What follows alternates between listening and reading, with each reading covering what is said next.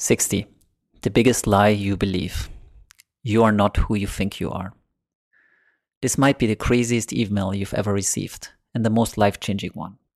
What if I could prove to you that you're not who you think you are? How would that impact your life and the choices you make? It would change everything. This is such a once-in-a-lifetime message. This is no hyperbole. This is about a revolution in consciousness, the most important revolution ever. Who is me? My name is Vincent. I'm 45 years old. I'm male, single. I coach, I write, I think, reflect, and explore life and what it means to be human. But am I really? If you strip me of my name, age, and occupation, I'm still me. If you remove all my limbs, even my entire body, and just keep my brain alive, I am still me. Even without any senses like sight or hearing, I am still me. And if I had amnesia or Alzheimer and forgot who I am, I would still be me. So who is me? Clearly, I'm not my body, as without it, I am still me. Clearly, I'm not my memory, as without it, I am still me. When I am in coma, I am still me. So when do I stop experiencing myself as me? At death? Not so fast. What happens after death? You might think we don't know what happens after death, but we do know what happens when you die and then come back. So-called near-death experiences are well documented. Don't believe me? Check out this YouTube channel with more than 100 detailed accounts. This is not scientific. Check out this documentary exploring the phenomenon through scientists who have died and come back. I personally know 4 people who had near-death experiences. Near-death experience is a misnomer. People don't nearly die. They're dead and then they're alive again. Often science cannot explain how they were able to come back without lasting damage. For example, drowning for 30 minutes without oxygen. That is because science is as handicapped as we are in our understanding of self. Not only remember death survivors what happened once they had died, they are also able to recount what people said and did, whether they were in proximity to their body or in other locations. And a lot more. They describe meeting other beings, feeling infinite love and peace, learning about the purpose of their lives, talking with ancestors, etc. How is this possible? Belief versus truth, shifting paradigms. Why does all of this sound like unlikely, crazy, or even impossible to most? Because it doesn't fit our current narrative of how the world works. But what if that narrative is as broken as our previous belief that the Earth is at the center of our solar system and the universe? Copernicus was executed for pointing out the truth. Nowadays, the world is a little bit more civilized. Scientists just get ignored, unfunded, discredited, and cancelled. True science has been replaced by scientism, which is dogmatic and allows scientific advances only within the prevailing worldview. Science, like most of the world, has become dogmatic and politicized. It serves a larger agenda of keeping us asleep. The reason why it is so hard for us to believe that we could be more than our material existence is that most of us have never experienced their true self, or if we have, we dismiss it as a hallucination. Therefore, we keep looking at the world through the mind, which is the very thing that keeps us imprisoned in the illusion. What is consciousness? Consciousness is the awareness that while I'm alive in human form, experiences itself through my body. This consciousness survives death because the body in the material world is a product of it and not the other way around. That is why people having near-death experiences describe a world after death that maps across individual experiences. I don't need to die to experience this through myself. Earlier this year, I wrote about the journey of experiencing the pure consciousness I am, that we all are. And there's a link to the article 57 5-MeO DMT Experiencing Full Reality. Before and after this, I had a number of other experiences that, taken together with what spiritual sciences have known for eons and what modern science is finally arriving at, see below, I now have the certainty of knowing that I'm simply experiencing myself through this body and mind. And this changes everything. The illusion of self. I am pure consciousness. Our collective consciousness has dreamed up this world, this universe, and everything material in it. At the same time, we are experiencing our self-created illusion from within, through the avatar/body we have dreamed up. It's a little bit more complicated, but let's keep it simple for now. We are both the witness of the movie, consciousness, as well as the experiencer and actor in it, our human self.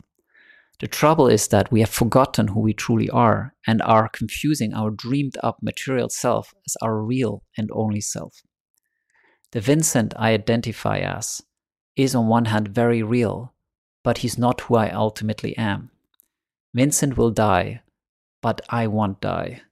Vincent has a preference for sunny days, the freedom to do what he wants when he wants, to avoid pain and discomfort, and instead likes to experience joy and pleasure all the time. My higher consciousness, self, my higher/conscious self does not care about the above. It is simply here to have an experience, to express its true self unconditionally and grow and expand with that. It is not afraid of uncomfortable or even adverse experiences, because from its vantage point, there's no good or bad. It's simply all experience. In fact, pain is one of the most powerful enablers of growth and transformation. It forces higher evolution. How is this understanding relevant for my day-to-day life? Waking up from playing the wrong game. No matter how I play this game of life, life keeps throwing me curveballs. No matter how hard I try and how far I've made it in life, I can't obtain the certainty and control in life that my survival-driven mind craves. While Vincent would like to lock in all the good stuff and live happily ever after, he continues to experience disagreements, disappointments, obstacles, conflicts, fears, anxieties, etc. He obviously fails at controlling his world. Yet this is what we are all continuously trying and failing at. And the reason for our suffering, nagging, dissatisfaction, stress, overwhelm, burnout, or however you experience it. As Buddha said, all life is suffering, but it doesn't have to be that way. What Buddha actually meant is that suffering is simply the absence of divine joy. So long as we place importance on the fleeting experiences of the physical world, we will continually to suffer. Divine joy, joyfulness, peace, beauty, and whatever you're yearning for is available to you, me, and all of us all the time, right now and forever. All I have to do is to let go of the idea how things need to be for me to be happy, and I can be happy all the time. It really is that simple, and yet even with having the awareness of this, it seems hard to live from that place of continuous serenity. The reason is the egoic, limited illusion of self. If I believe I'm just my biological self, then I will continue to be limited by its premises of needing and wanting to be more. However, once I realize I'm more than my body, that I'm pure consciousness, and that even physical death won't kill me, I'm free to be my true self, as I can let go of the shackles of my limited self and all the garbage beliefs that come with it. This doesn't happen overnight, but it can happen very quickly, and it is what we're all meant to rise up to. Being yourself always in all ways. As I'm typing these lines, I feel the freedom I've been looking for all these many years in my search for the truth. To be myself unconditionally, to share these truths without hesitation, and to not worry about the future because I know it is all unfolding in divine order. And even if not, I am a soul, an infinite energetic being. Nothing can kill me, so I might just be and express my true self rather than who I think I need or should be. It's liberating. How did I get this confident and clear about my larger self?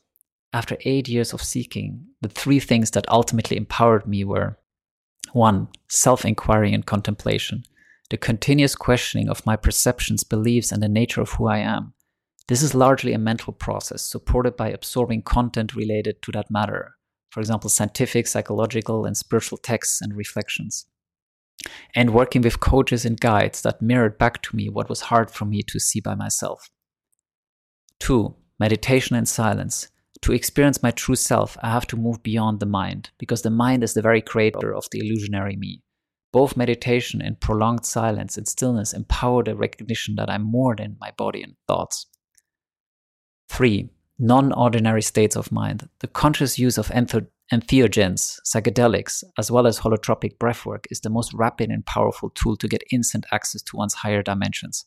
However, glimpses of higher reality alone are usually not sufficient for sustained change and continuous higher awareness. Entheogens for awakening. Nature has gifted us with these incredible substances for a reason. so we can reawaken to our higher selves and move beyond the perceived limitations of our small-minded minds and bodies. While it might be easy to dismiss these experiences as hallucinations, it is impossible to do so once you have properly experienced them. So how come not everyone is talking about this and it is not common knowledge in practice? I believe there are at least these three reasons. 1. The mind's grip on our limited reality is very pervasive, and therefore, despite the life-changing nature of these experiences, people can go back to their lives as if nothing has happened. It doesn't help that everything around you is still the same after such an experience, so you fall back into the way you have been living with the same habits, worries, and fears. Change requires more than just awareness, willpower, and action. As Jack Kornfield puts it, after the ecstasy, the laundry. The real work begins afterwards. 2. People keep these experiences to themselves because, just like many less understood phenomena, others might ridicule them, discredit, or even cancel them. It's easier to keep quiet about it. It doesn't help that taking such substances is usually illegal. Despite that, what is illegal and what is bad for you have nothing to do with each other. Often, it's the opposite. However, just like with science, the dogma and taboos are deeply entrenched and serve the agenda to keep us asleep. 3. The experience can be so otherworldly that one might struggle to bridge them with this reality. Let's say I know I'm pure consciousness, but I still have to pay my mortgage and get the kids to school. As they say, before enlightenment, chop wood and carry water. After enlightenment, chop wood and carry water.